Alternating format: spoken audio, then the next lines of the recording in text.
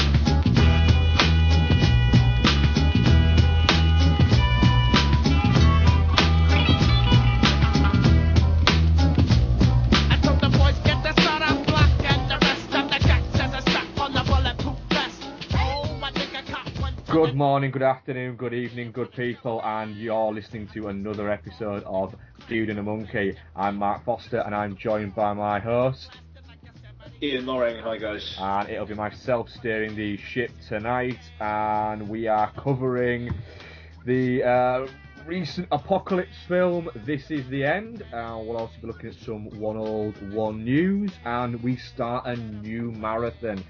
This is our Spike Lee. See what we've done there? Marathon, and we're starting with his debut feature film, She's Gotta Have It.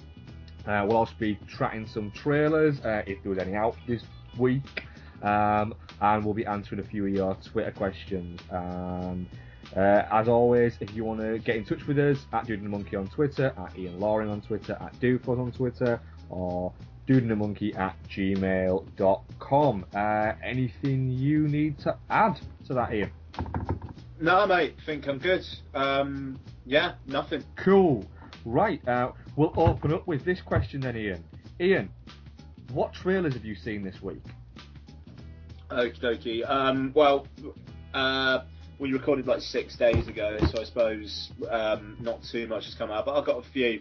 Another trailer for The Conjuring came out, which plays up the based on real life aspects of it. It's got like mini interviews with the actual people in the trailer, which I don't think are in the film actually. I think they've just done that for the marketing. And it's the worst trailer in what I think has actually been very clever marketing yet so far. I think there's been 3 trailers. It's by far the worst, but still very much looking forward to The Conjuring. Teaser for Ride Along, which is Kevin Hart and Ice Cube. I'll watch those two. Like, I'll watch Ice Cube bust Kevin Hart's balls all day, frankly. I won't be going to the cinema for it, but I'll happily watch it on the small screen. Short teaser for The Box Trolls, which is the new Leica animated film. They previously did Paranorman. Doesn't come out until next September, I think, like 2014. So it's a while, but it was a nice little teaser, and if it kind of hits that kind of melancholy mood throughout the whole thing, it could be very interesting. And latest teaser, trailer for Cloudy with a Chance of Meatballs 2. Where I am hoping lightning can strike twice with that franchise, and I don't know, it's a good trailer. The 2 trailers have been very good for that so far, and I'm very, very much looking forward to Cloudy 2. But yeah, that's all I bothered watching this week, actually. I know there were some others, but I have negative interest in Delivery Man. So yeah. I watched the trailer for Delivery Man, and it just looks like a Vince Vaughn film. There's nothing really you can add to that other than the fact that it looks like a Vince Vaughn film. As watched the trailer for Paranoia, looks like one of the most generic thrillers we'll get this year. That's the Harrison Ford and Gary Oldman and Hemsworth. Yeah, is it the Liam Hemsworth? Liam flavored Hemsworth. That trailer's brutal. It looks. It doesn't look bad, but it doesn't look good. It in no way makes me want to watch the film. There's nothing to that film whatsoever. And the thing is, it kind of feels like the whole thing is in the trailer. Yeah. It kind of feels like Runner, that Timberlake and Affleck one in that respect. Yeah, but I mean, with that, I'm very much like, yes, that looks incredibly generic, but do you know what? I'll watch Ben Affleck and Justin Timberlake do generic. But I've very little interest in watching Harrison Ford be bald, Liam Hemsworth be just so painfully dull, and Gary Oldman do a slight twinge on his own voice. I mean, in the trailer, at one point he sounds like Cockney, and then another point he sounds South African, and then another point he sounds Australian. Yeah. And it was only by sort of the end of it I thought, all right, he is supposed to be from London, which is amazing that a guy from London can do that bad a London accent. Yeah, so. Also watched the trailer for Afternoon Delight, which looks. It looks like it might be a good one to watch on like a Thursday night on Netflix. I'm looking forward to the prequel, Skyrockets in Flight, I must say. I think that will be better. Is that one where we find out how Juno Temple became a stripper. Oh, hello. Right, okay, so Afternoon Delight is Juno Temple as a stripper? Yes.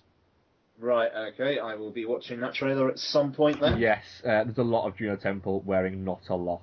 And Josh Radnor's in it, but there's not a lot of him, which is always good, because... Never mind, eh? Yeah. Also, finally watched the full trailer for Escape Plan. Yeah. In. Yeah, absolutely in. I'd tell you what, Jordan Knoll were very sniffy about that on Heroes the other night, and no. But they're miserable bastards, so... I said it myself. Did you? You see, I didn't get up to the trailer part in this week's 35mm Heroes because I had to stop it because I got to work. And I thought I'll listen to it up to the This Is the End review, and I won't listen to that because obviously we'll be talking about it later on in this show. Yeah. So I will actually listen back to that if that's the trailer you covered. I'm pretty sure I told them they haven't got joy in their hearts. They fucking don't. Miserable. No, fucking right. Good.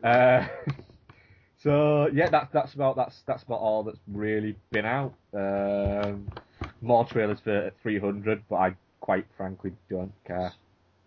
Yeah, I mean, I didn't actually go to the cinema this weekend, which was the first time in fucking ages. So I did, I only really saw stuff online. So. Yeah, I did actually, I did see at the cinema the trailer for The Heat. You know, the Bullock McCarthy one. Yeah. Now I really don't like Melissa McCarthy. I don't like the fact that she used to be quite a fun actress. You know, in stuff like Nine and things like that, she had a bit of range, and now she's just decided that she's the she's just this brash, you know, fat chick. Yeah. And it's a little bit like she's very one note. But I will admit, in that 2.5-minute trailer, I chuckled 4 or 5 times. I don't know. I won't go to the cinema to see it, but I did watch it and think, do you know what? If it's a buddy cop, but it's 2 chicks, I like the idea of it. Yeah, I'll watch it on the small screen if I'm going to watch it at all, to be honest. That's exactly my feelings as well. And I went to the cinema with my wife this week, and my wife can't stand Alan Partridge, can't stand Steve Coogan at all, and she laughed like a hyena throughout the entire Alpha Papa trailer. Nice. And turned around to me after it and went, oh, I want to see that. Fair play. Nice. Who hates Alan Partridge. So yeah, Alpha Papa comes out the day I start like a 10-day holiday from work, so I think I'll be seeing it that night to kind of celebrate. Actually, I'm very much looking forward to Alpha Papa. Cool, right. Yeah. I think that's pretty much it for trailers. So we're going to play a little trailer or clip, depending on what you're hearing next. From Dupocalypse Comedy, this is The End.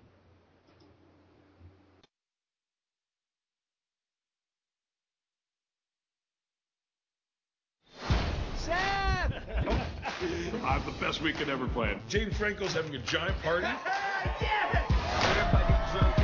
This place is beautiful, man. This place is like a piece of me.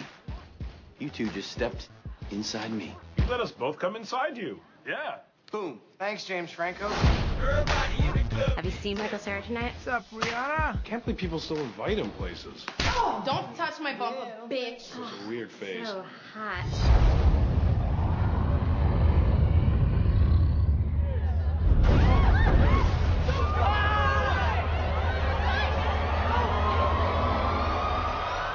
What the f?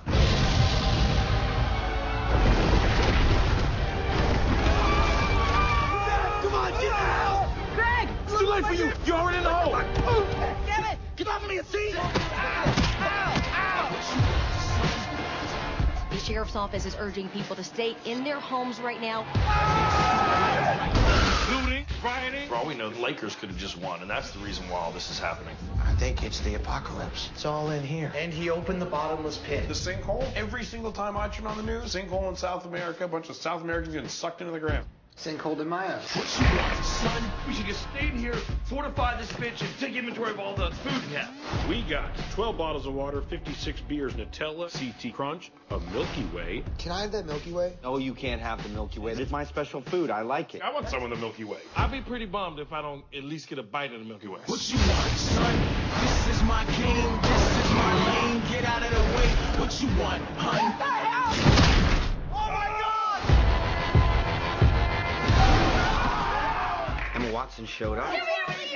There are 6 of us. You cannot rob us. Hermione just stole all of our What you want, son?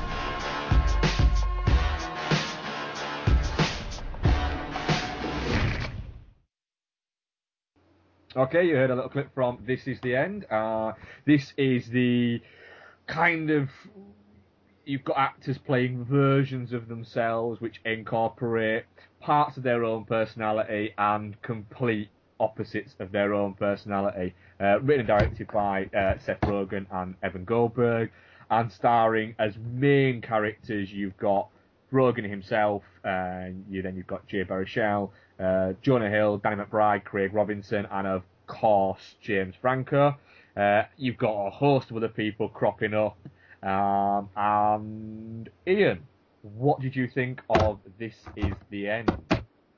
Yeah, so I'll preface this by saying I saw This Is The End at kind of a word of mouth screening a few weeks back, so I am very, very, very hazy on the specifics, and if anyone's already listened to the 35mm Heroes review, you probably already get that impression. I basically just let Noel and Jordan talk about it, and I just brought up a couple of points, but so we'll see how we get on. But I really, really, really enjoyed This Is The End. I think we're going through a fairly fallow period in studio comedy at the moment, and I think stuff like The Heat would like basically typify that. You know, The Heat, The Internship. I don't know. US comedy seems to be going through a bit of a bland phase at the moment. It's very much, they know people are going to go and see it, so why fucking try?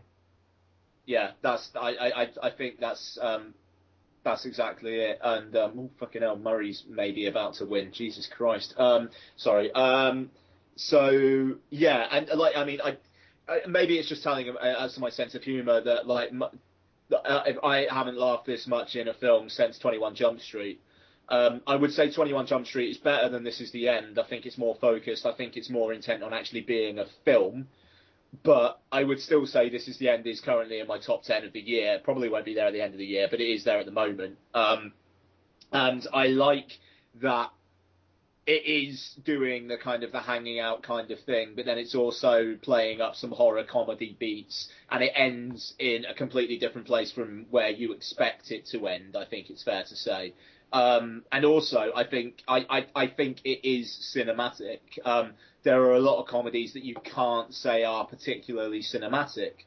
But I think This Is the End is. In all, I had a real blast with it, but I am inclined to these guys anyway. Yeah, I think that's definitely a thing with it. Is how much you get on with these guys.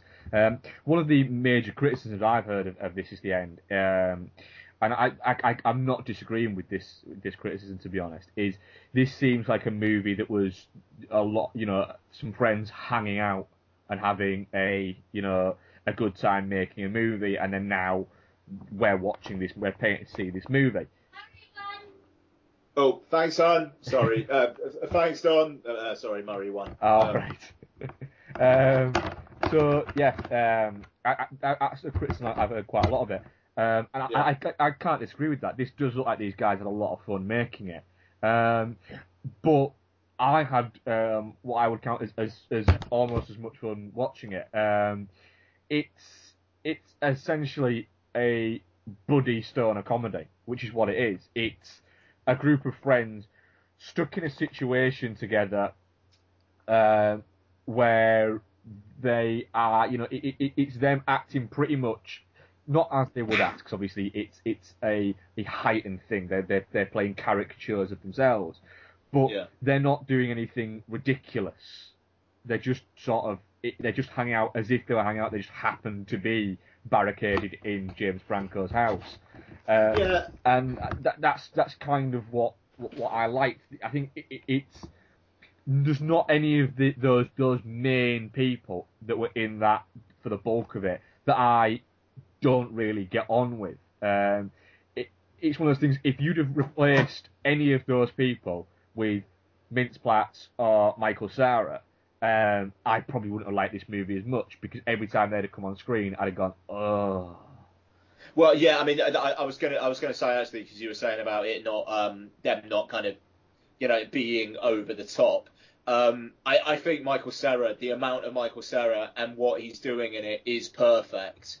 I think if you'd had like another scene with him, or if he'd lived any longer, all spoilers all the time, folks, then it could have gone wrong. But him blowing coke in Christopher Mintz-Plasse' face, him slapping Rihanna's ass and getting punched, and like him in that bathroom with those girls. Yeah. And the end of him with saying like who's got his phone or whatever it was, actually in his back pocket, in his pocket the entire time. That that is great, and it's nice to see Michael Cera like pushing that shit, and you do get the sense that he was into pushing that shit. And yeah, I mean the rest of the guys, I mean like Rogen and Baruchel, I don't think even 1% go over what they are.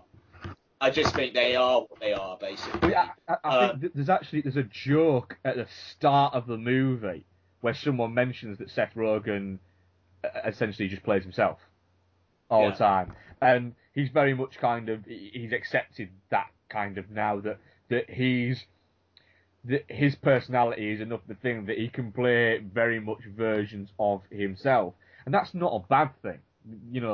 Billy Crystal's done it for his entire career, so it's not always a bad thing being able to do that. And he's quite an enjoyable, he's an enjoyable presence. If Seth Rogen's in a film, I'll watch it because I enjoy spending time with him. Yeah, no, absolutely. I mean, I mean the thing is as well, I was like reading stuff like him and Evan Goldberg, who co-wrote and co-directed the film with Rogen.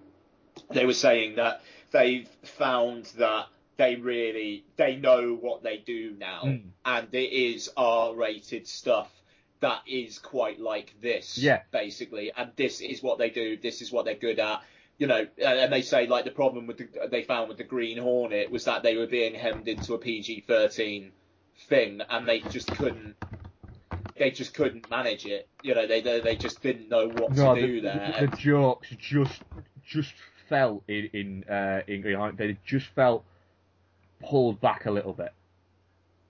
Yeah, absolutely. I also read a thing where they were saying that of everybody, they pushed it and they tried to get them to do the more ridiculous things, and the only person out of the cast who didn't at any point say, I'm not saying that or I'm not doing that, was James Franco. It was literally, they could tell Franco to say or do anything and he'd just do it, whereas all the rest of them at one point went, I don't want to do that. Yeah, I mean that's the thing. I mean, with Franco, he obviously just doesn't give a shit, you know. I mean, they do go to some pretty interesting places. I mean, I like what Jonah Hill did, and it's interesting as well because I've been reading some stuff about Jonah Hill where apparently he has started rubbing people the wrong way in some circles because he's really trying to sell himself as a dramatic actor in real life. And like he's been like, it was some interview where he was saying, well, you know, if people don't like me, then fuck them because Scorsese likes me. Yeah, I read that. Yeah. You know, and I mean that you know that's interesting, but like he's saying that, and yet he's knowingly kind of playing that up in This Is the End, even though he's playing the nice guy. The fact that he is like, you know, he's playing up the fact he is an Oscar winner and he was in Moneyball. That it's interesting how that's either he's very aware of himself and he doesn't give a shit, or he's massively not aware of himself and he thinks that this is playing something different when it's not. I think that with someone like Jonah Hill, I think he's too smart to not be aware of it. Yeah, I think he's massively aware of himself. I think what he's very aware of is the fact that he's managed to, out of a lot of sort of comedy actors, he's managed to make the transition from very comedic actor to serious actor. You know, there's no real kind of comedy in Moneyball, but he's very, very good in it. You know, I don't know about Wolf of Wall Street yet. Obviously, we've not seen it. We've seen a clip, but I think that Jonah Hill does seem to have the acting capabilities to be able to pull these things off. You know, time will tell. We'll wait and see what happens. But there is a little bit of snobbery, I think. It's very easy for actors to go from being very dramatic actors to then try and sort of what is seen as step down to comedy for some reason. Yeah. And they get criticised for it if it doesn't work. But it's kind of like when a comedic actor, a very comedic actor, tries to go, right, I'm going to start doing sort of non-comedic roles, not more serious stuff, but try and move on to doing sort of more serious roles while also still keeping the comedy there as well. It's seen as, oh, look at them trying to be a serious actor. It's like, fuck off. If you know, comedic acting and being a good comedic presence is fucking difficult. You know, there are so many comedic actors out there who manage to transcend quite easily into more dramatic roles. There's vastly more of that than there is of non-comedic actors that can pull off comedy. Yeah, that's true. You know, that's true. So yeah, I'm all for it. I think with Franco, going back to what we were saying about Franco, is I just think that he really just doesn't give a shit about what people think of him at all. Yeah. As long as people don't think that he's a Hollywood douchebag.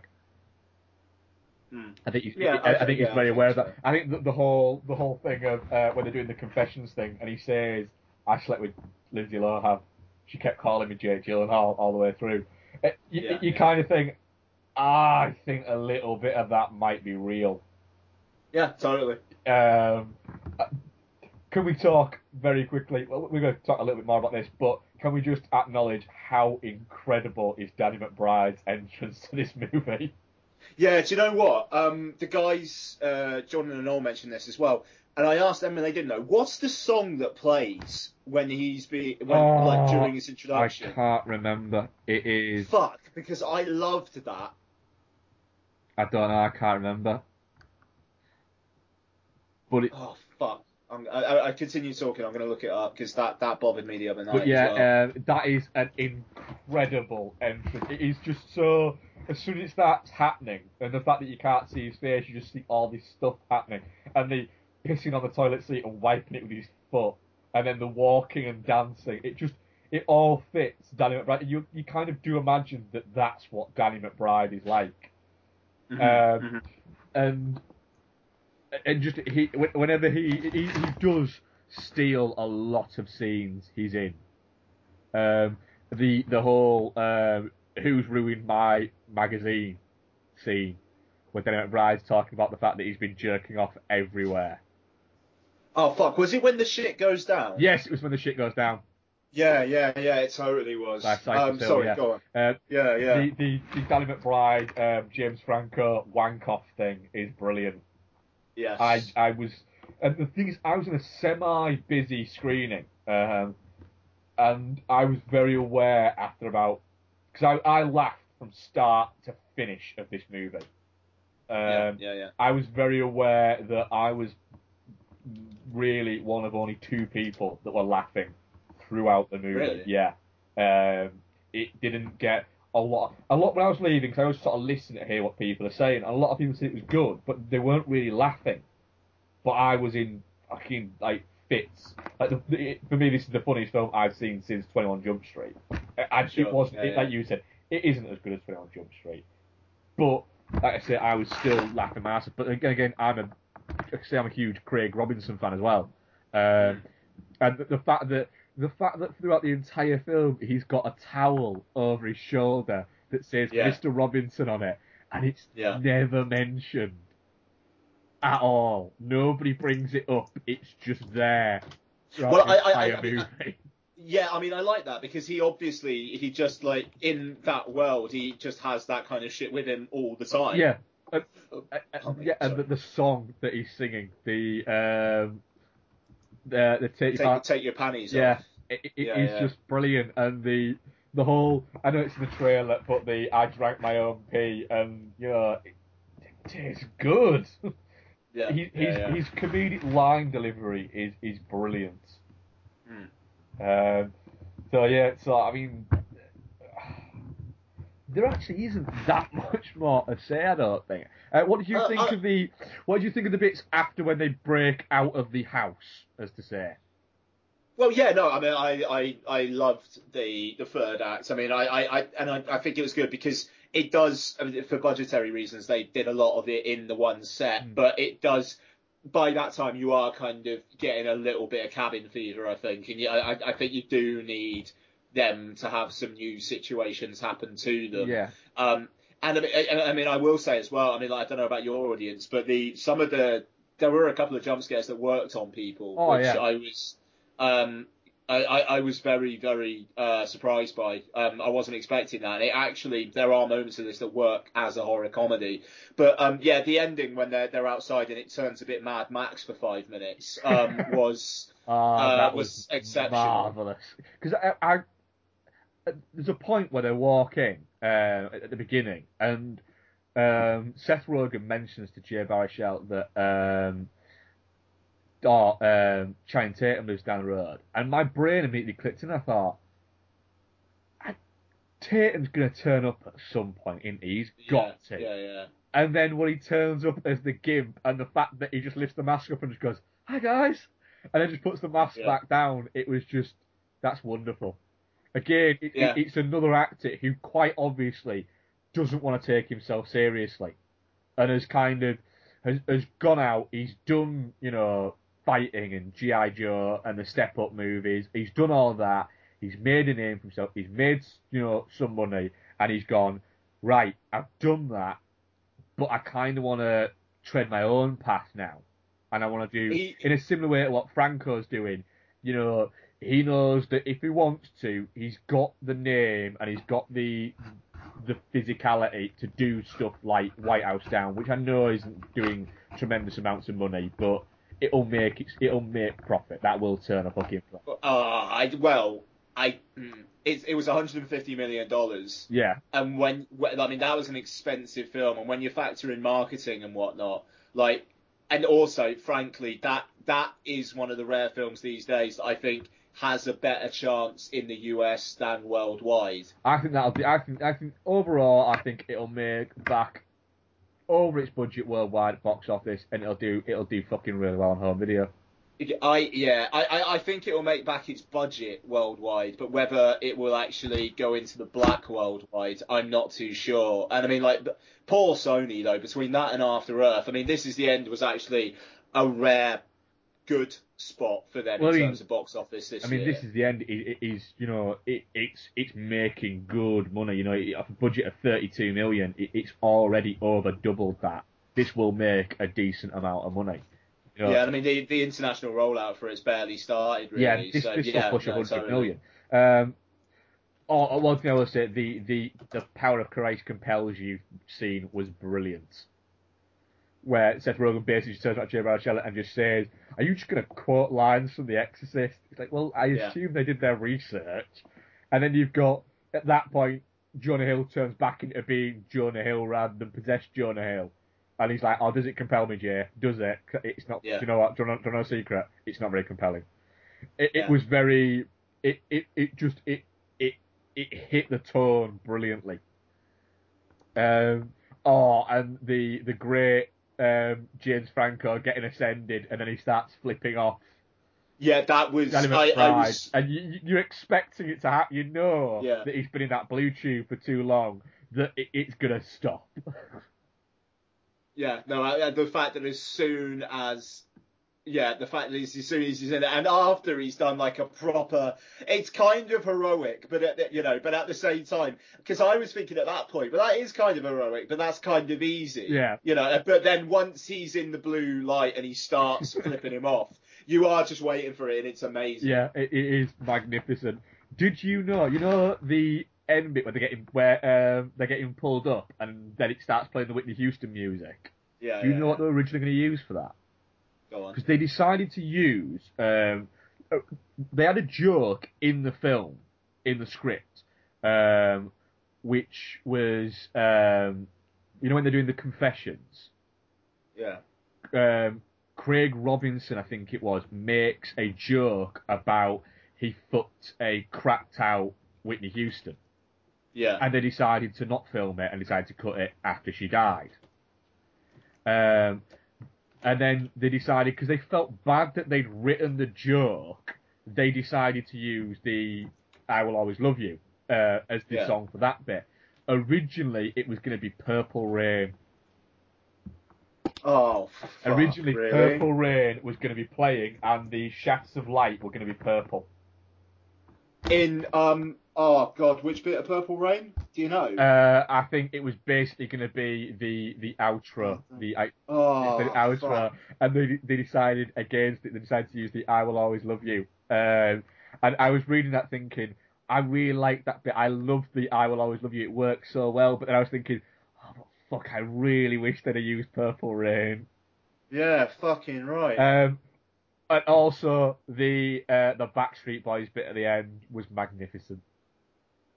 Yes, absolutely. And the smiles on their faces when they were dancing with Backstreet Boys was incredible. It just looked so brilliant.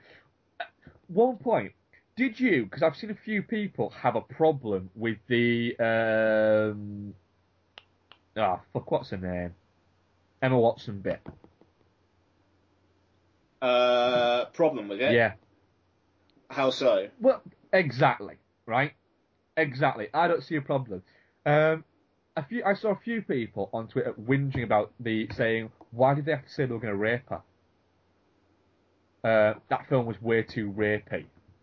And I thought, Well, no, the joke was that they were assuming that I don't know, that they were kind of assuming that one of them would be singled out as being a rapist. It wasn't making a joke about rape. Yeah, I thought it was that was people reading something that really, really wasn't there. And I was just thinking... Yeah, no, totally.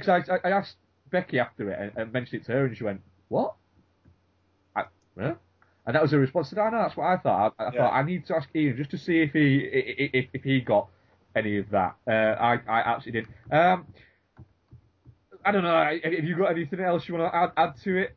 No. I mean, to be honest, I think we've done more on This Is the End than I was expecting. Yeah, I mean, this will be a first day blue by for me. Totally. I will watch this film a lot. It will become one of those films where I might watch it all the way through once a year, but I will watch probably the first 40, 50 minutes and then fall asleep several times because I'll come home a little bit drunk and go, I'm going to put this on.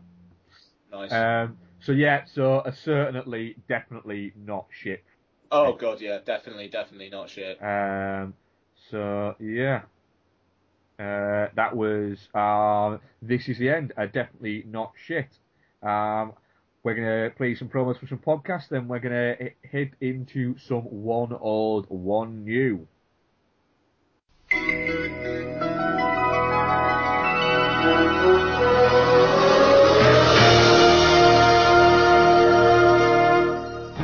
It was a childhood corrupted by endless hours of VHS rentals. We're sick, the manager, you'd love it. In his most formative years, he had seen it all. I can handle anything. Action. Karate is not to be used aggressively. But if I have no other choice. Horror.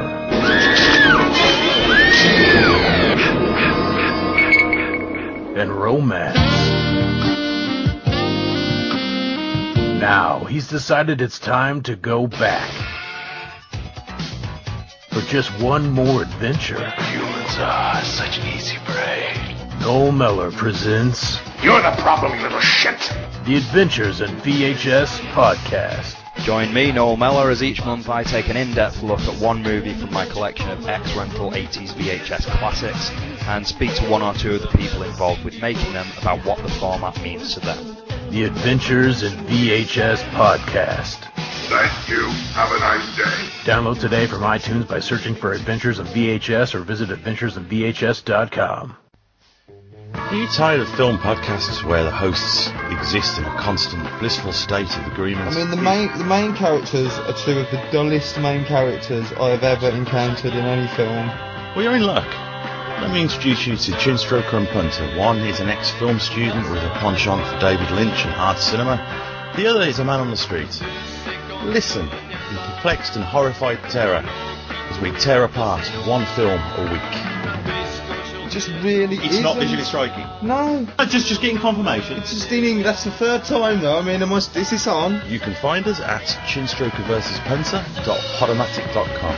So come and share the victory.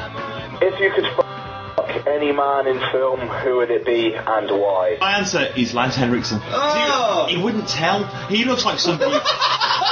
He looks like somebody who can keep a secret.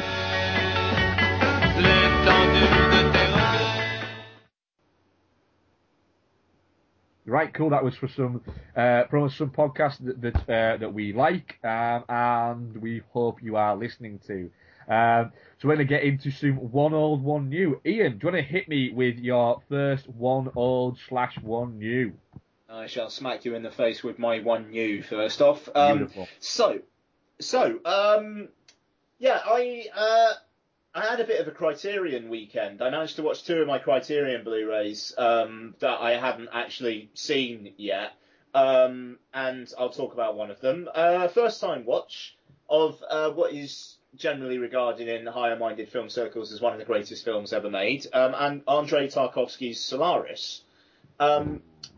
So I had seen Steven Soderbergh's Solaris, which manages to condense a 165-minute film, the original, into around about 90 minutes for the George Clooney starring one from 2002. And I think that both work perfectly well on their own terms, but it's nice. It is nice to know that I think Soderbergh's one sits there as a confidently different film. Yes, certainly, yeah. And I'm planning on rewatching the Soderbergh one soon. But yeah, I really like. It's not a surprise, but I really, really, really liked Tarkovsky's Solaris. So the story, for those who haven't seen it, I don't know any of the actors' names, so I'm sorry. Basically, a scientist, Chris Kelvin, is sent to a space station above Solaris, The first 45 minutes or so are establishing the fact that he is a bit broken, but not like weeping or anything like that. You can just tell there's some tragedy in his background, and one of his kind of old workmates / superiors brings him a man who went to Solaris and saw some crazy shit. He then goes to, Kelvin then goes to Solaris, and there's supposed to be 3 guys on there. There's only 2 of them around, and both are being quite mysterious, and one of them says, just have some rest for a few hours and then we'll talk. He has some rest, and his dead wife is reincarnated and appears there, and it turns out that ghosts from these people's memories have returned to them, and will keep returning to them no matter what you do with them, as some sort of defense mechanism on the planet's part. But the film isn't too concerned with the planet and what they're going to do about that. It's more about Chris Kelvin learning to accept his loss and accept his life as it goes on, whereas others around him might not necessarily, I suppose, or they might, but they might wallow in their misery. It's a film that very much lingers in long shots that are full of portent and meaning. There's a fantastic shot earlier on, which is you've seen this, haven't you? Yes, I have. Yeah. After the guy who kind of tells Kelvin his story early on, there's like a 5-minute sequence where it's him being like driving in like an automatic driving car or something through like I think it was filmed in Japan, like Japanese like highways, and like his kid's there with him, and he just looks fucking broken. But then it's like the sound is this like weird building up, like intense, almost as if it's like a space journey kind of sound, and it's almost like his mind just cracking or something. I mean, it's a hell of a thing. But yeah, I mean, there are many discussions had on whether these are ghosts, whether these things are really there, and what it actually means in terms of their psychology and whatnot. And it's a film that's not really too bothered about plot as it is about just getting you into a mood. And I just found it incredibly magnetic. It's not one that I can fully digest on a one viewing, to be honest. It's one I probably won't watch for at least another couple of years, but I will watch it again at some point. Yeah, it is. I mean, am I right in thinking it's about 2 hours 45 minutes, just shy of 3 hours long, isn't it? Yeah, it's 165 minutes. Yeah, and it's very weighty to watch. Yeah. In terms of not just as a visual weighty, as in it bogs you down, but there's not a lot of levity in it. It's a very heavy film to watch. Yeah, absolutely. I mean, and then it's got a third act, which is like just. I found it quietly terrifying, to be honest. It ends kind of similarly to the Soderbergh one, but the Soderbergh one's a bit more. Oh shit! Like ooh kind of thing. Whereas this one. There's just a kind of a final shot in the Soderbergh one. There's like a final shot. It's like, oh shit. Whereas this, you know something is wrong for like the last 3 or 4 minutes of the film, and then there's a shot of it raining somewhere, and you're just like, right, okay, I know what's going on now. And then Kelvin's reaction to that. And then there's kind of a closing shot where it is absolutely revealed, and then it's the question of whether this is real, is this literal, or is it a kind of a metaphysical kind of state of mind kind of thing. And I really really like that as well. I mean, like you say, very, very weighty. Intense, I think, is the word. Yeah. Not exactly fun, as Stuart Barr at Max Rain on Twitter said to me. But I can see why it's an important film. Yes, absolutely.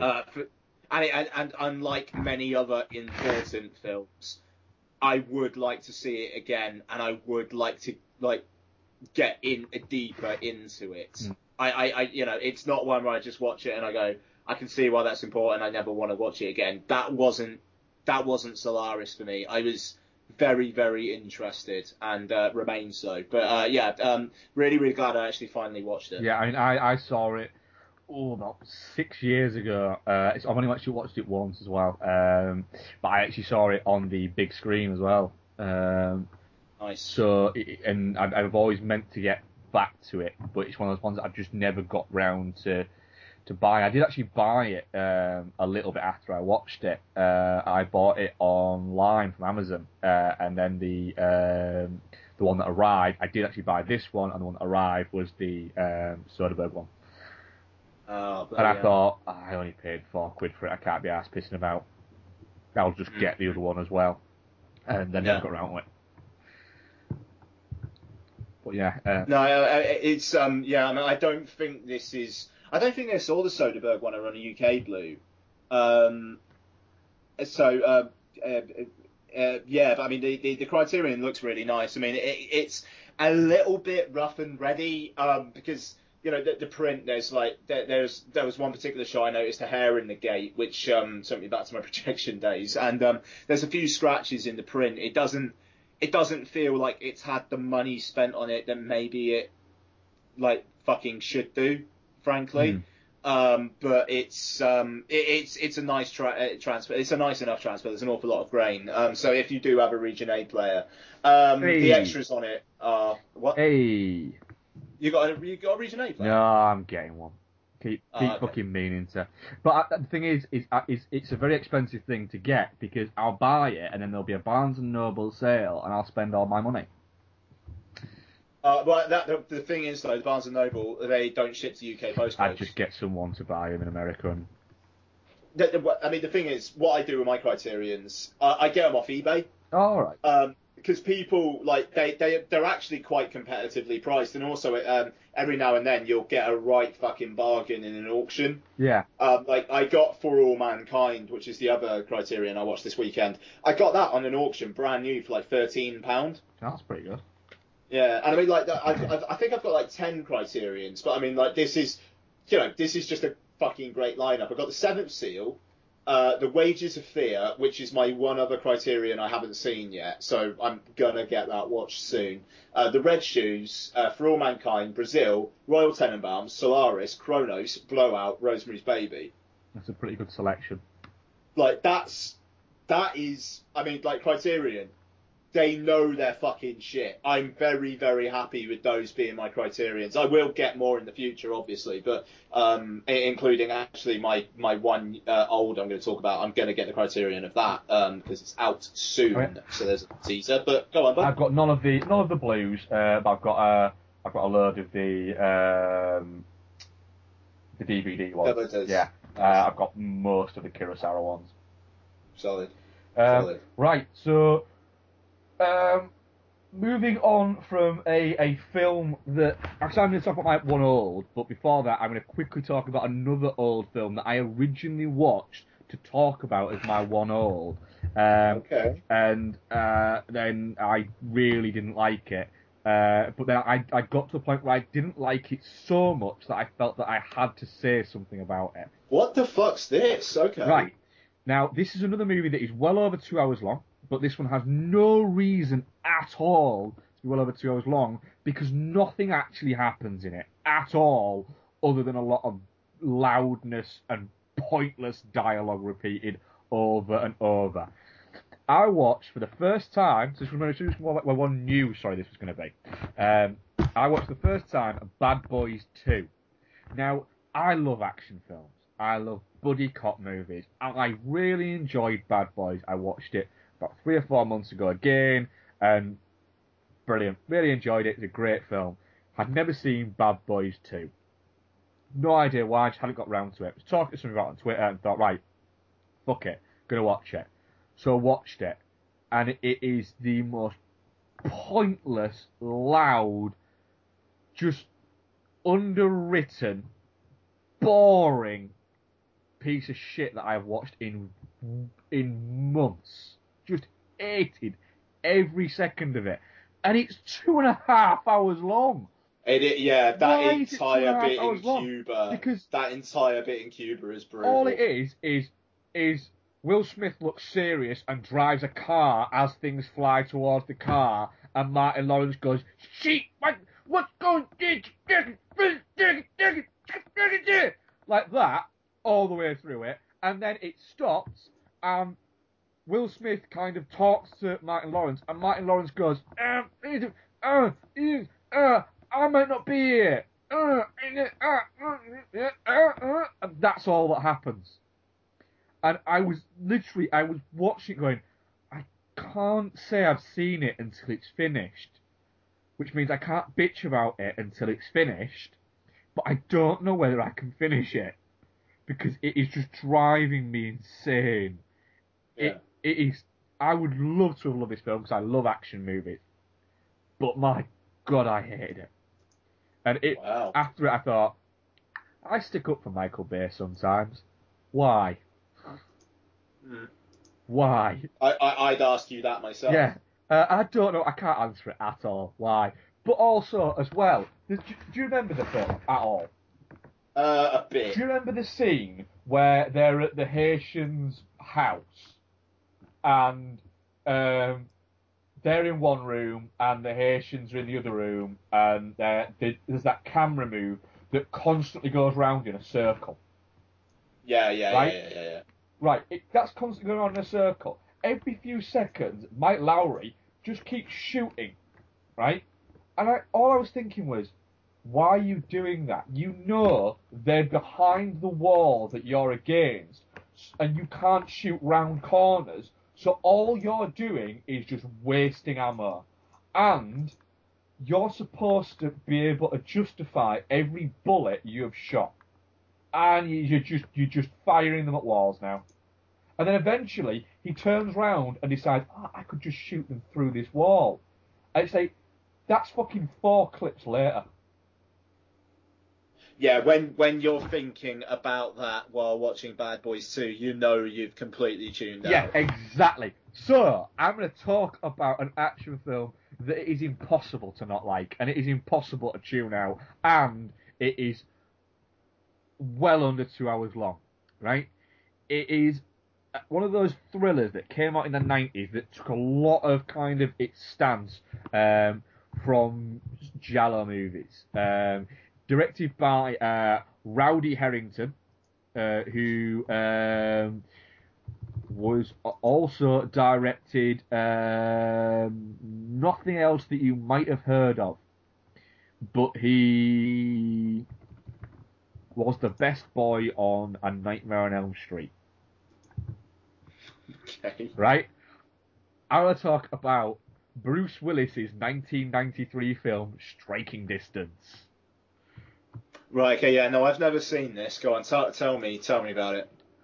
You have to see this movie. You absolutely have to see this movie. So I will give a brief kind of outlook on what happens, and then I will talk about the way it makes you feel. Okay. Bruce Willis plays Tom Hardy, not that Tom Hardy, who is a Pittsburgh homicide detective. He's a 5th generation cop, right? Okay. They are tracking a serial killer who is killing women. And it's been known as I can't remember what it's called, the Polish Hill Strangler is called. Bruce Willis is convinced that the guy who's doing it is a cop. Bruce Willis is on the way to the policeman's ball with his dad, who also is a police officer, played by John Mahoney, aka Fraser's dad. So there you go, you've got Die Hard and Fraser's dad in the same movie. And so they're on the way there. they end up tracking the Polish Hill Strangler, and then stuff ensues, and he gets away, other stuff happens that ends up putting Bruce Willis, character, gets put as being what they call a river dog, which basically means he works on a police boat and goes up and down the river, stopping people who are like drinking while driving a boat or driving a boat too fast and stuff like that. And this is a couple of years later, like 2 years down the line, we come into that. And then what starts happening then is the Polish Hill Strangler starts coming back, and they start finding bodies in the river, which will be perfectly fine, except the Polish Hill Strangler is on death row, and Bruce Willis is convinced that guy has been set up. That's right. Okay. All I'm going to say. You've also got Dennis Farina, Tom Sizemore, Sarah Jessica Parker, and Robert Pastorelli in it. And all I'm going to say is Robert Pastorelli plays a guy called Jimmy Titilo, right? His dad is played by Dennis Farina, and his brother is played by Tom Sizemore. They are Bruce Willis's character's cousins, so basically his entire family is in the police force, right? Yeah. Robert Pastorelli, did you ever watch a show called Stella Street? I know of it, but I can't say I was an avid fan or anything. Stella Street, one of the characters in Stella Street was Al Pacino. Now, Robert Pastorelli's entire performance of Jimmy in this film, and he's not in it very much, which you'll find out at the beginning, he kind of goes away very quickly, which isn't a spoiler at all. But his character is so like Bruce Willis in Bruce Willis, so like Al Pacino in Stella Street, it is ridiculous. Nice. Okay. This film, I was watching it, and I started watching it. The reason why I watched it is because my daughter had a sleepover on Saturday night. So, as I mentioned in the previous podcast, I had 5 9-year-old girls in my house, and I live in a bungalow, so I couldn't even hide upstairs. So I basically hid in my bedroom, and they had the rest of the house. And I wanted to watch something, I wanted to put something on that would kill a couple of hours, that would be dumb and fun. I never expected this to be this entertaining and this brilliant. It was just magnificent, trashy 90s thriller brilliance. Nice. Trashy 90s thriller brilliance. Sounds like a good time. There's also a great scene with Sarah Jessica Parker, because this is pre Sex and the City Parker, where she plays a police officer as well, and she goes to the police officer's ball at one point, not the same one from the beginning, a later one, and wears one of the most inappropriate dresses you could wear to anything, ever. Right? And then you get to see her taking off said dress, and Becky was watching it with me, and her one response to that was, well, that's not the type of underwear you wear with that dress at all. Yeah. I was like, no, it's not, you're right. And we were having a 5-minute conversation after the film about what underwear would be more appropriate for that dress. So, striking distance, I promise you, it's on UK Netflix, so watch it. I have no excuse. Yeah. Okay, fair enough. It is brilliant fun. So. Okay, fair enough. What is your one new... sorry. My one old is... Right, okay. Bit of homework for next week's big release. Trying to go through some Guillermo del Toro stuff. And so, I only watched this once before, but this is The Devil's Backbone. Which I watched with Donna like years ago, and I liked it. I certainly liked it, but I didn't absolutely love it. And I kind of had that experience when I watched Cronos for the first time as well, where I did enjoy it, but I wasn't quite there. And I rewatched Cronos I think earlier this year. Yeah. I did a piece for Screen Geek for it, and I really really, really got into Chronos. I don't like The Devil's Backbone as much as Chronos, even though I think they're both of a very, very similar quality. But the thing that I really, really like about The Devil's Backbone is that, and I mean, maybe this is in the years hence, like watching, watching an awful lot of like foreign language horror and horror in general. An awful lot of horror, it's like the ghost needs the person to right a wrong. I mean, like it's like there's ghostly goings on, but then they're actually fairly benign to the person who's experiencing it, and it actually turns out that they need something kind of done for them to be at peace. There are many horror films that go down that particular road, and The Devil's Backbone is one of those. But Del Toro being Del Toro, there's so much going on other than that primary plot, and it all enhances the primary plot. It all gives it just an awful lot more weight. I mean, like the boys all together in the orphanage, and the relationship between Carlos, I think his name is the main kid, and Jamie, who's the kind of the bully kid. I love their relationship because, like, in 9 out of 10 for other films, Jamie would just be a bully from A to Z. Whereas here, his character has developed, their relationship kind of changes, and it does feel believable, and the place their relationship ends is fantastic. And I mean, the other kids around as well, like the kind of the sadness in there, but also the boys growing up together kind of thing. I really enjoy that. But then you've also got the kind of the sadness and longing of getting older. You got Federico Lupi's character, the doctor, and the headmistress woman, and her relationship with him, where like they are in love with each other, but as the bad guy in the film so eloquently puts it, she also needs a good young hard cock. I mean, like it's, and I mean, like the way she gets that from him as well, but feels ashamed of herself. And I mean, you've got the bad guy's kind of girlfriend as well, and her kind of sadness, but then Jamie's kind of like kind of burgeoning sexual feelings like towards her. There's so much going on around the ghost stuff that you almost don't need the ghost stuff, but the ghost stuff is great as well. The idea of that the unexploded bomb, and kind of what that represents, and that came down as Jamie was running away from Santi being killed, and then the bomb drops. So it gives.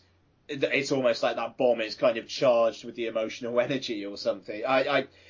It's just so layered, but it's all coherent, and it never feels waffly. I mean, it's like an hour. I think it's like an hour and 40 minutes long. It's not too long, and I mean the ghost scenes are solid as well. They are creepy, and the image of the boy with the blood kind of like pouring out of his head towards the sky is really, really well done.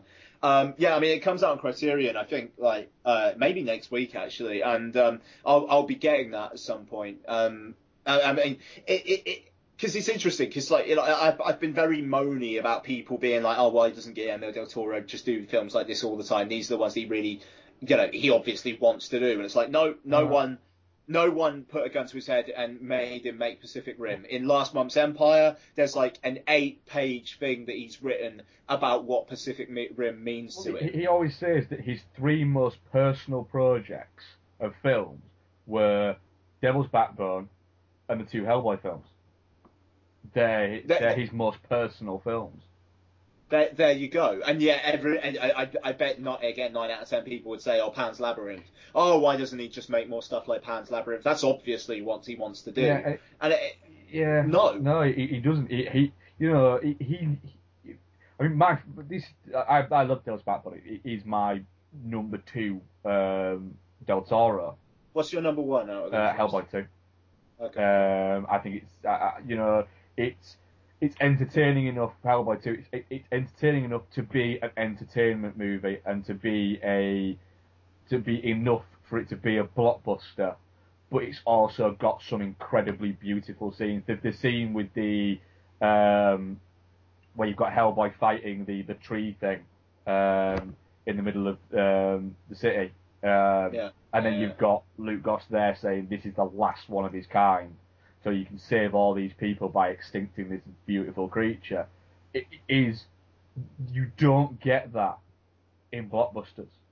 You just don't get it, and it is an absolutely beautiful scene, which it isn't just plastered in the middle of this bang bang boom boom one-liner, bang bang boom boom one-liner blockbuster. There's a lot of heart to his blockbuster movies, which I think I forgot when I was looking at Pacific Rim. And now I'm starting to remember all that. I'm starting to think, do you know what? I've been way too fucking harsh on Pacific Rim, and I should just accept the fact that I trust that Del Toro won't make a blockbuster for the blockbuster people. The thing is, I think with Pacific Rim, I mean, obviously, we're seeing it next week, but the problem they've had with Pacific Rim is that they've gone so fucking overboard on the robots and monsters hitting each other. So overboard on that, and yet they're stuck though, because they had to, because it was a fucking expensive film, and they need to get a multiplex audience in, but it's just managed to kind of the marketing's not being brilliant. Yeah, I mean the good thing for Pacific Rim though is that I mean at the US box office, which is key at the moment. The Lone Ranger's out this weekend, and apparently it's fucking god awful. Like, I haven't heard a good thing about the Lone Ranger, and I've read quite a bit on it now. So if word of mouth is bad on that, then Pacific Rim comes out. It's got a chance. Yeah. The problem it's got over here is it's coming out the same day as Monsters University, but thankfully Monsters University does look like it's skewing quite young. Yeah. I think that it might. That seems strange that they're releasing Monsters University. I thought they released Monsters University the next week. I thought they'd release it the school holiday week.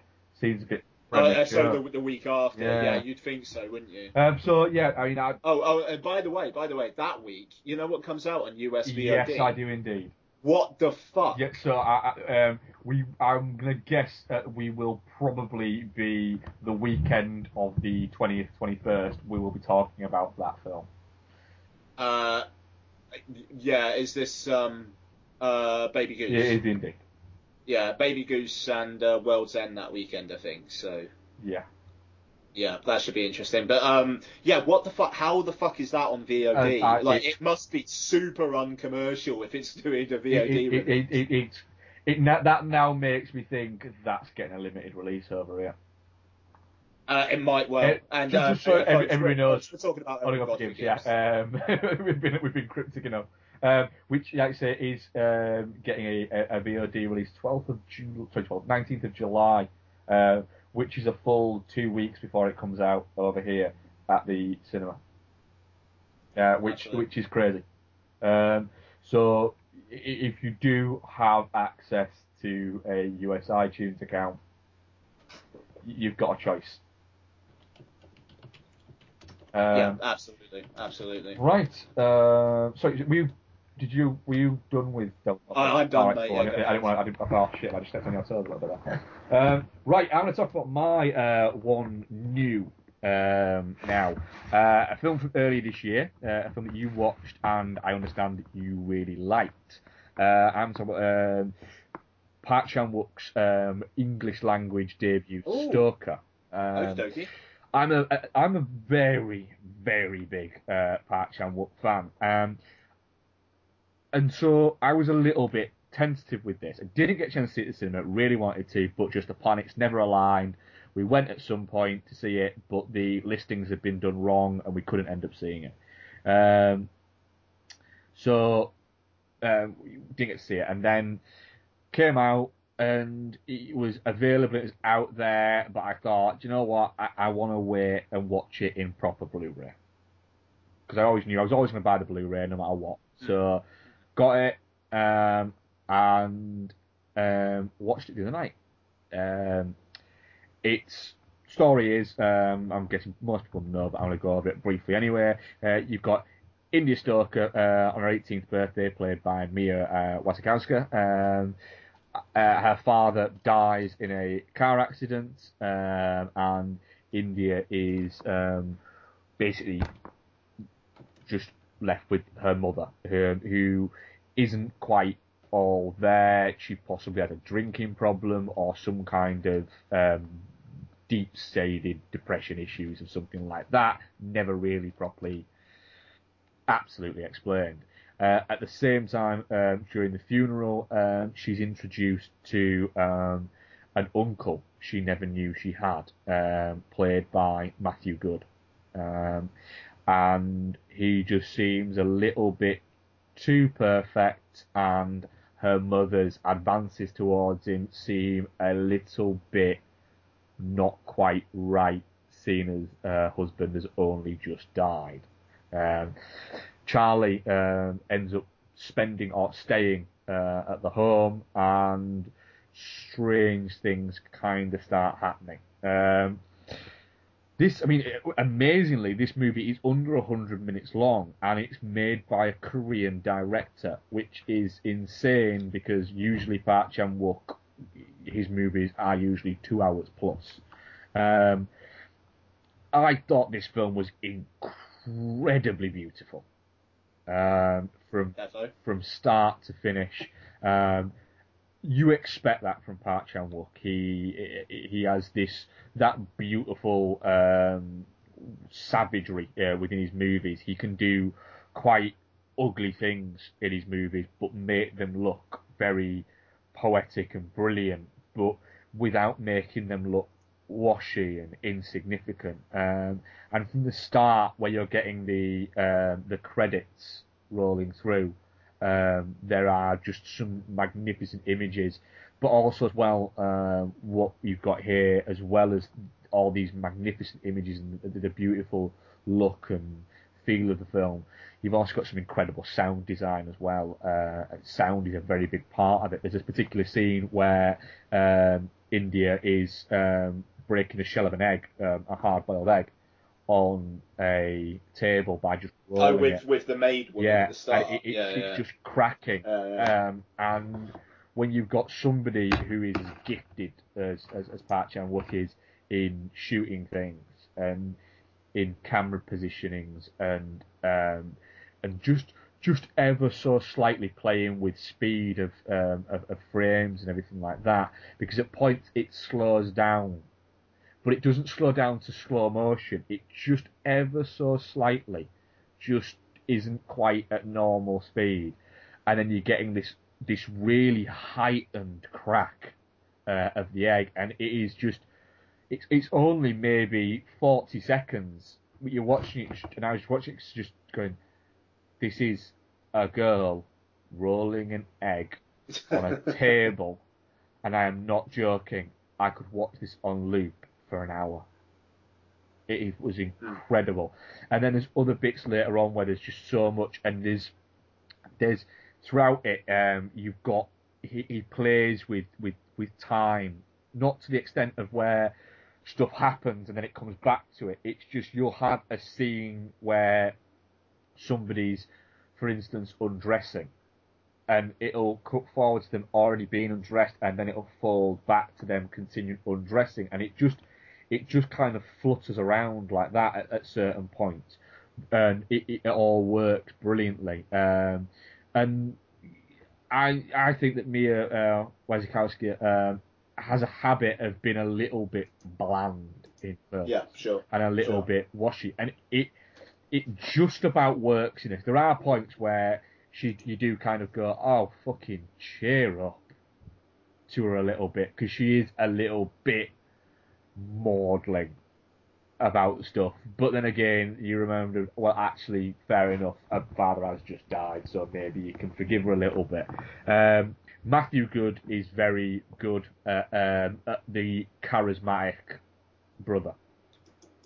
He's a very good-looking chap, and he exudes a very confident styling to himself. You know, you can imagine him being very much like that, and being the kind of guy that everyone kind of would flock to, and he everything just seems so effortless, including being very, a bit of a bastard at points, but without ever actually being a bastard. There's no snarliness to it, and then when you get the reveal, he manages to switch to being something slightly more fragile, and you lean towards that, and it does work very well. Nicole Kidman also is very good as the slightly broken woman. Yeah, I will say that change in Good's character, I was a little cold at the rather exposition-y, let's flash back in, here's what happened, kind of 5 minutes. Yeah, there was maybe, Like, for the rest of the film being as subtle, as it was, to have that was a bit... It did feel a little rushed, that bit. Yeah. But, yeah, I mean, like I said, there's not that much I'll say other than the fact that I'm slightly perplexed that so many people, that this film seems to split people so much that it's not really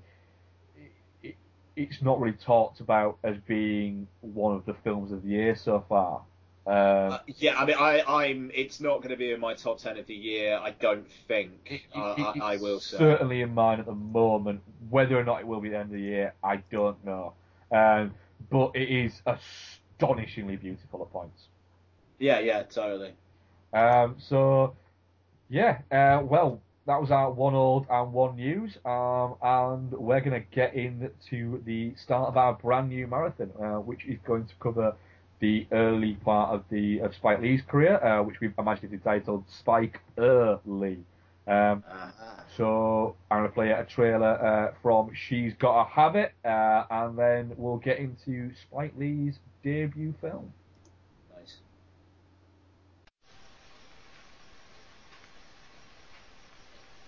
Tube socks, $3 to $5. $3 to $5. $3 to $5. Hi, I'm Spike Lee. I'm not directing. I do this. It pays the rent, puts food on the table, butter on my whole wheat bread. Anyway, I had this new comedy coming out. It's a very funny film. She's Gotta Have It. Check this out. Nola was something special. She had this amazing effect on men. Please, baby, please, baby, please, baby, baby, baby, please. Good night. Good night. Wait a minute. Is Jamie there? I was the best thing that ever happened to Nola, darling. Ask her, she'll tell you that herself. Why, she worshipped me. I've never seen anybody who likes to look at themselves more than you do. Don't you ever get tired? Never happened, baby. Stop. Nola, stop. Stop. Nola knew what she wanted. And she's gotta have it. Nola Darling would never marry a non-modeling, non-weightlifting, pseudo-black man like yourself. You know, Nola, you've done me wrong. Please, baby, please, baby, please, baby, baby, baby, please. No, Jamie, you're okay. I've been thinking. I'm gonna hook you up. With Nola, you get 4 days, I'll get 3. It's mighty black of you. But I get the weekends, though.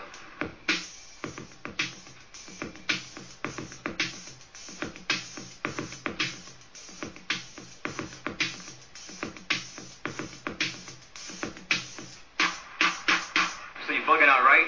You're gonna go? You're gonna go? You're gonna go? You're gonna go? If you don't, I'll still be here on this corner. Tube socks, $3 to $5. $3 to $5. Tube socks, $3 to $5. $5.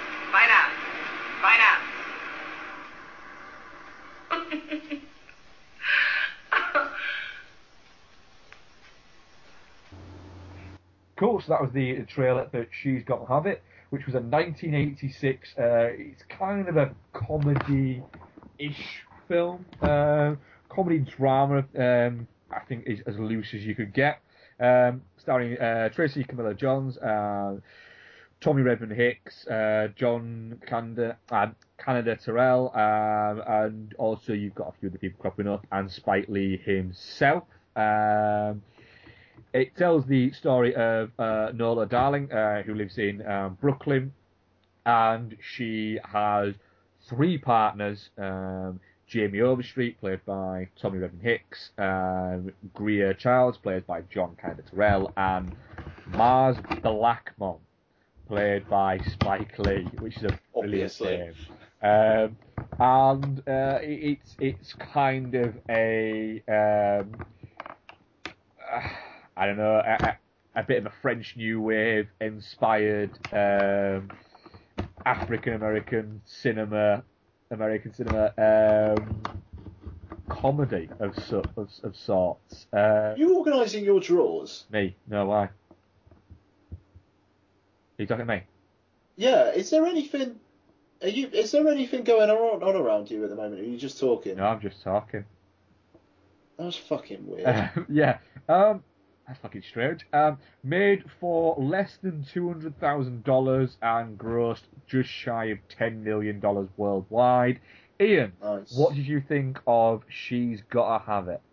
Yeah, so every single one of these films we're covering in this marathon I've never seen before. As I said last week, or a couple of weeks back, whenever, Spike Lee, major hole in my film watching, so this is a very good opportunity for me, frankly.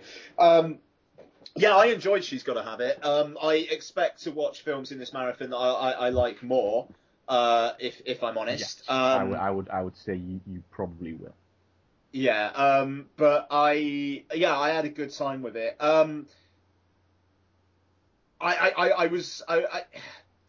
It is very student film. It is very, very student film, and I thought that some of the performances weren't amazing. There was one particular sequence where she's there with her friend who's trying to get in with her, and then Jamie comes over, and then those two are they're having a discussion, and like at a table, or they're standing over a table. Yeah. And it literally felt like they were being fed the lines off camera. I know it. Yeah, it does look like they are looking. Yeah. And I mean, I think the girl, like, I think she was going for a so laid back, she's practically horizontal kind of approach, but it verges into just not knowing the lines with her, to be honest. But and I will say as well, Nola, I didn't quite get what the fuss was about her. I don't think the film painted. It was basically 3 men who really, really liked this woman, and this woman who kind of liked all 3 men. But I didn't really get an impression why they all really, really liked her. Yeah, that would be. Yeah. That is an issue of this film. Yeah, I mean, I think with the guys, you could see that she's getting different things from each guy. She's getting the kind of the warmth from Jamie. She's getting the pure physical nature from Greer, and she's getting the kind of the fun from Mars. Yeah. Yeah, so I mean, like, I think that aspect is played quite well, but the documentary kind of nature of it, the talking to camera, which is obviously a big Spike Lee thing, I really like that. I mean, the moment where Jamie's talking and then Mars is like he's kind of like riding his bike past, and then he just completely interrupts and starts talking about her as well. That was fucking amazing, and like I loved Mars. Yeah, I loved his constant. Like asking people to basically confirm things 2 or 3 times before going on, Yeah. I don't. It was just little things like that added to his character. Whereas Greer was basically a personality type, and Jamie was just bland. Yeah. I mean that is the thing. I mean Jamie works because Tommy Redden Hicks has a great voice for those monologues that he has to do. Oh yes, he does. He has an incredible voice for speaking, and he's very sort of like that, and it just works.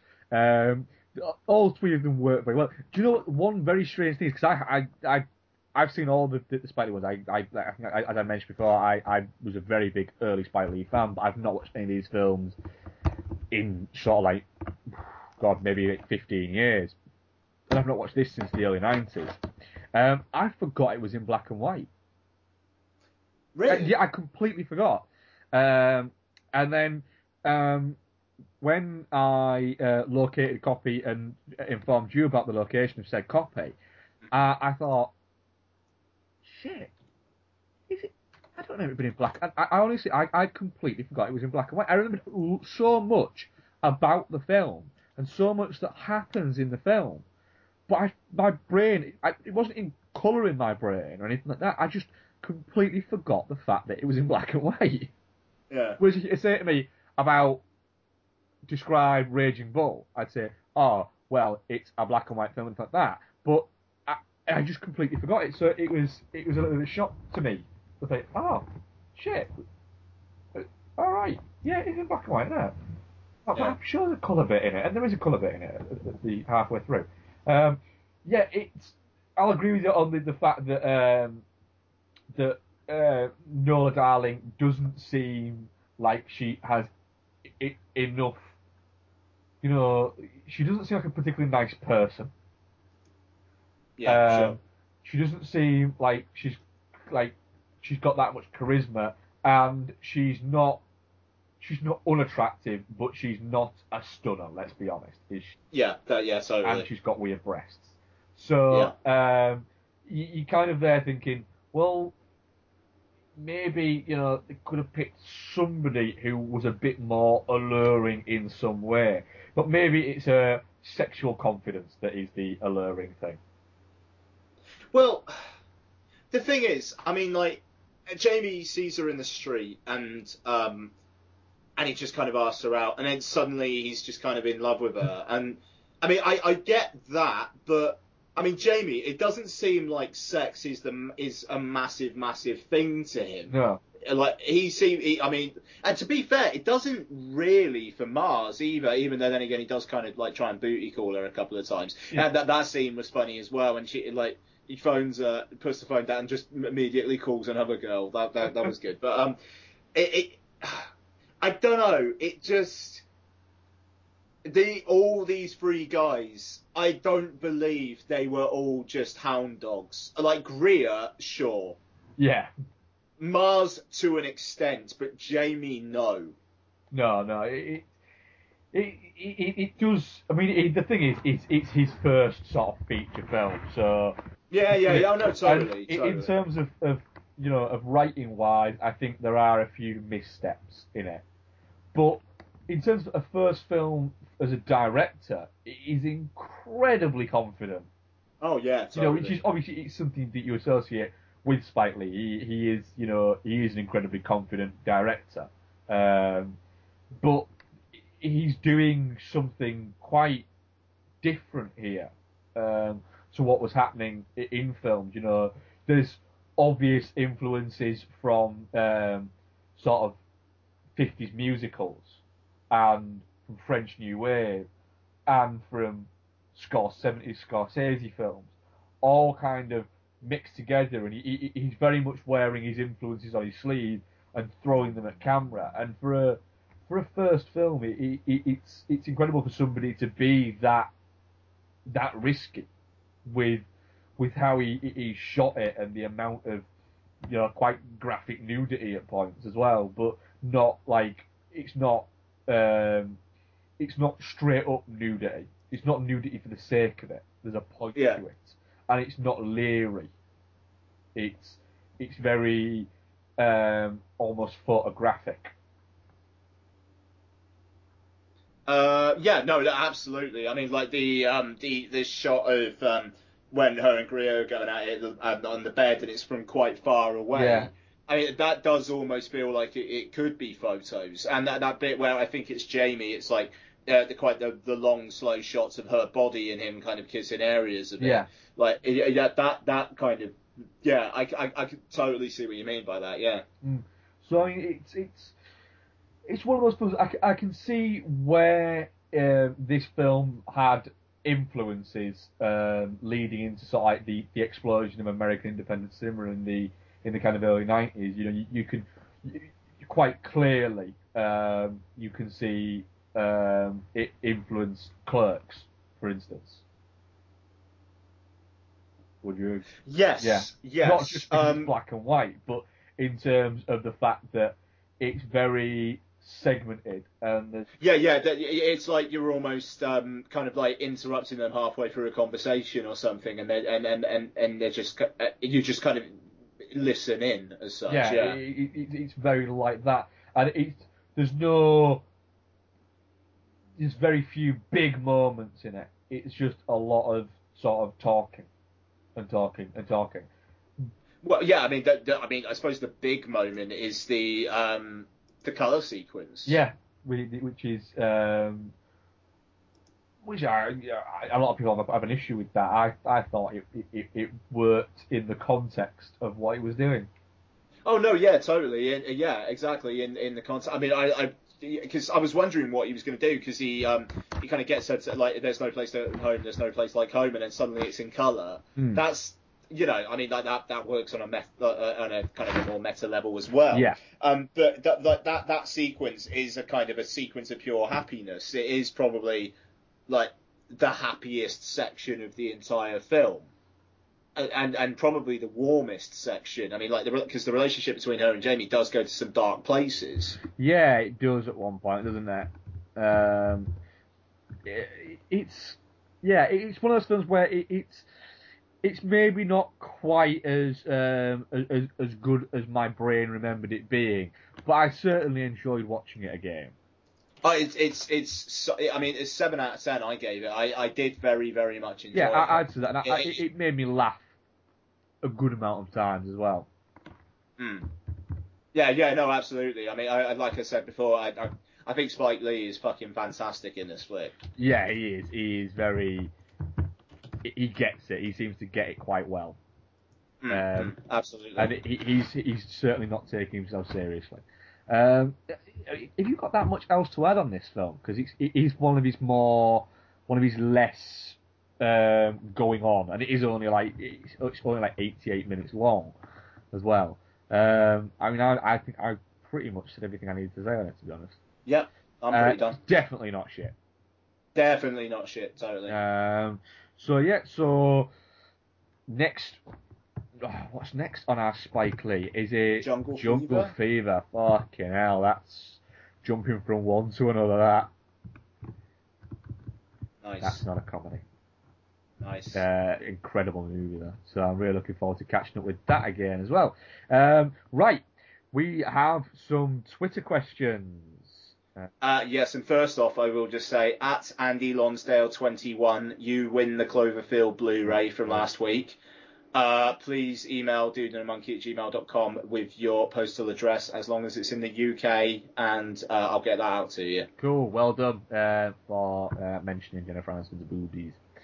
Yeah. Right, I'll start off with our Twitter question. I'm not sure if I've got any of the email, because for some reason I can't access the email at the moment. It might be because I'm in there at the moment, and no, we haven't had any, you bunch of bastards. You absolute cockwings. Let's have a look.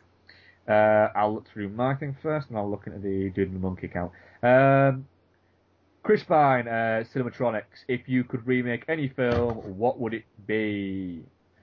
Star Wars, because it'd piss people off. Yeah, but it pissed me off. It'd melt people's brains. So fuck it, Star Wars. Just to watch the fucking Twitter meltdown.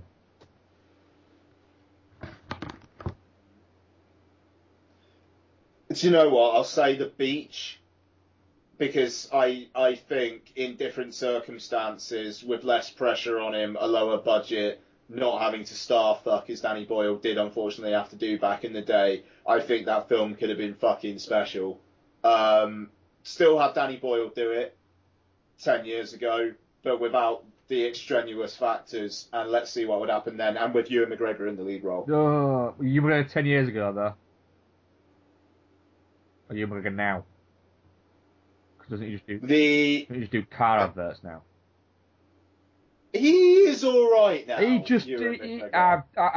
was good in Jack the Giant Slayer. I'm sorry, he was. I haven't seen that yet. The latest thing you hush your mouth. The latest thing I saw him is that car advert where he's got a different name, and I'm thinking, you're fucking Ewan McGregor. We know you're Ewan McGregor. You're in a car advert. You don't need a fucking character name. When they say, is your name blah, it should be, is your name Ewan McGregor? Yes, it is.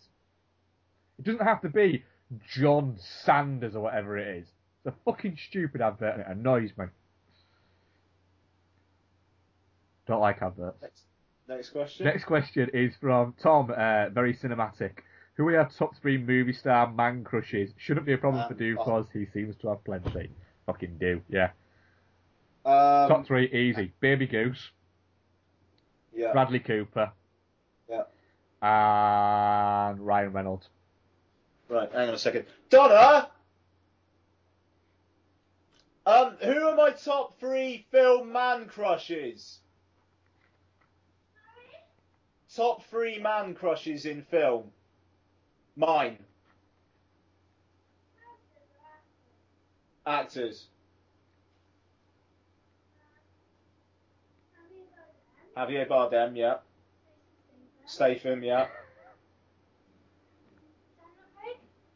Daniel Craig, really? Daniel Craig's I a reckon that's solid call. I think that's probably a different one. I don't know. What do you think? I think Daniel Craig's a solid call, buddy. You have a lot of man crushes. I do have a lot of man crushes, that's right. Mark's saying Daniel Craig's a solid choice. Alright, I'll go with Daniel Craig. I kind of wish I did Craig now. Thanks, hon.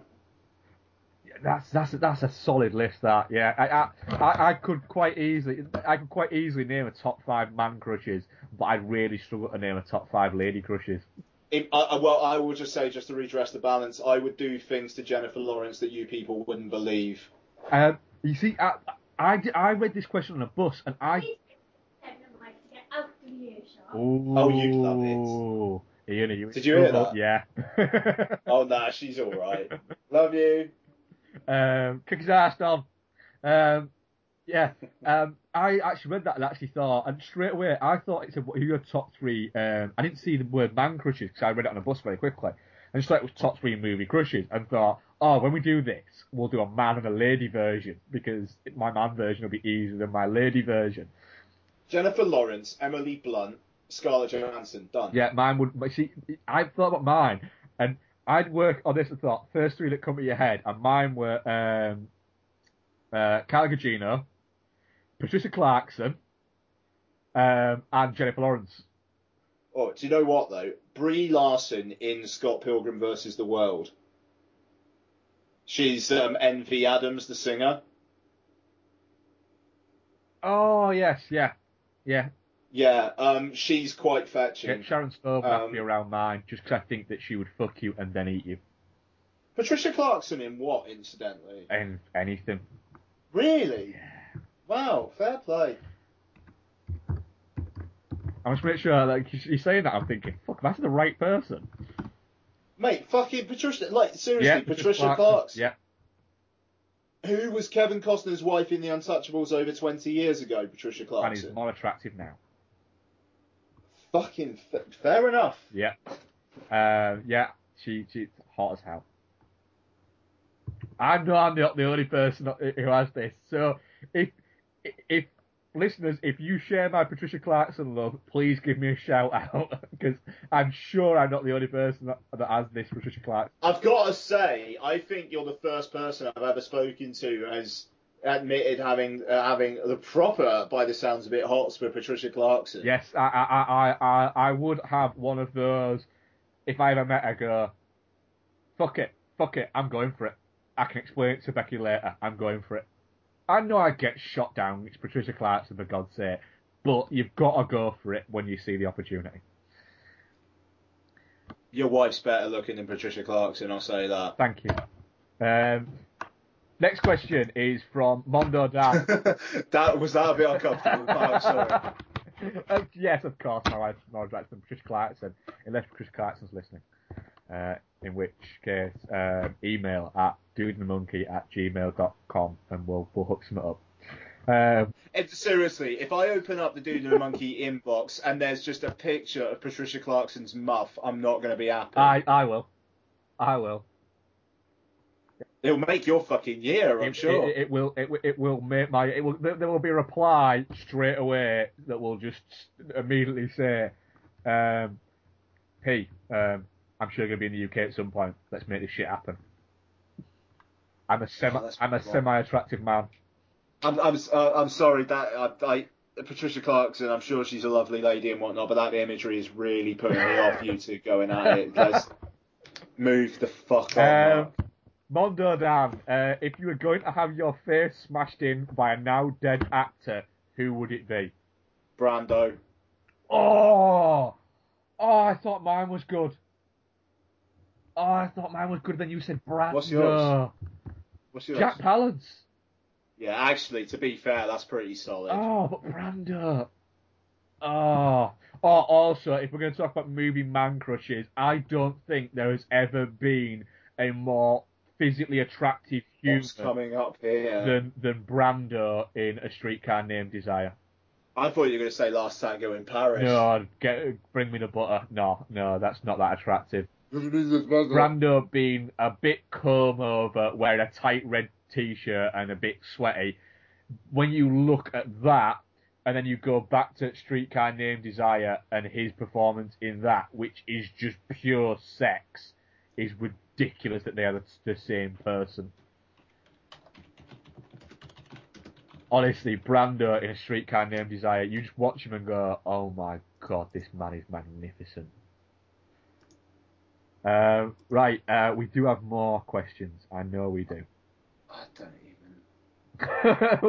Have I disturbed you a little bit in this segment? Charlie, Soundtrek LITM, can I borrow a tenner? No. No, fuck off. No, you've got a beard, I don't trust you. Fair enough. And also, Cinematronics sent us another question which says, has there been any film that you liked at first but turned crap on repeat viewings? Yes! And everybody will hate me for saying it. What? Silence of the Lambs. Oh, shit, really? Yep. Really? Yep. I liked Silence of the Lambs, liked it, had it on VHS, bought it on DVD, watched it about 4 or 5 times, really liked it. Then I watched it one day, and I was watching it, and something clicked, and I went, I don't like this film. So I watched it again a few weeks later, and I was like, yeah, I don't like this film. So I gave it a few years, and watched it again with Becky again, and I was like, yep, don't like it. Don't see what everyone fucking raves about. Hopkins is fucking too hammy. Foster's just too fucking wet in it. Don't like it. There's some good scenes, but just don't like it. Think I was kidding myself in convincing myself when I was younger that it was great and I loved it. Now, just don't like it. I can't think of any examples. I can think of plenty of examples the other way round where I've warmed up to a film. Attack the Block was a big one for that for me. But like went from meh to I really, really like it. That was me on Attack the Block over about 3 or 4 viewings.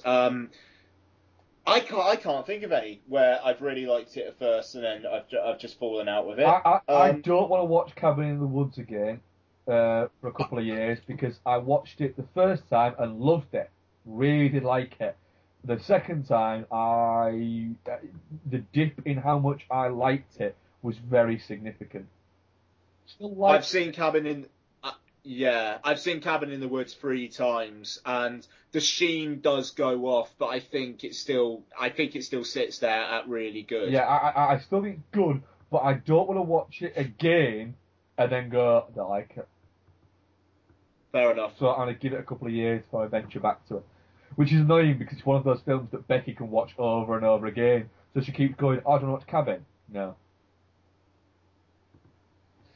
I think that might be it. I'll say Chris Ward wants us to do an Action Jackson commentary. It will happen. It will happen, and we'll arrange it for when a certain Mancunian maestro can join us. So I think that is your lot for episode 26. That was a fucking solid one. It was a solid one. That was really good. Yeah. If I do say so myself. We seem to like a lot of movies this week, which was cool. I like that. What are we covering next week, Ian? Don't know. Okay, what's out? I mean, like, A Field in England is obviously on Film 4 on Friday, and it's fucking ace. Yes, because you've already seen it, because Sneaky HMV Cardiff put it out, didn't they? They broke the fucking street date, and apparently it seems like they were the only one that broke the street date. They weren't.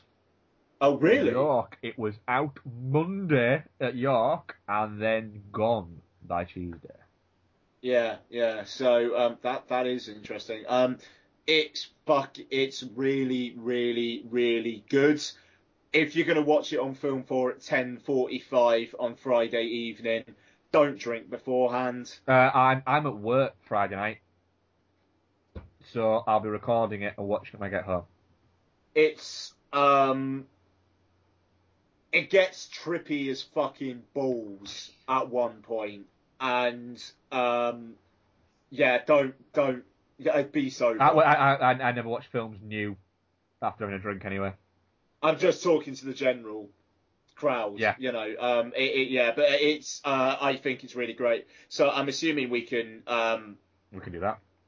Yeah. Yep. But also, if you want to do a double though, I mean, we also Now You See Me's out in the cinema, and so's the Bling Ring.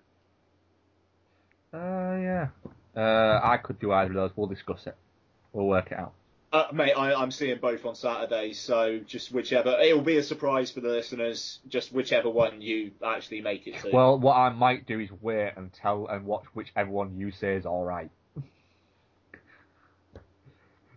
The thing is, looking at it now, with my track record with the two directors, I think I'm more likely to like Now You See Me than I am the Bling Ring. Right. Well, it'll be a surprise for the listeners, and me and Ian will. And it'll be a surprise for Mark as well. It will be, yeah. Because I'll be going on Sunday. iTunes reviews always greatly received. Any feedback is also greatly received. So we haven't actually had that much feedback, so fucking get it in, you know.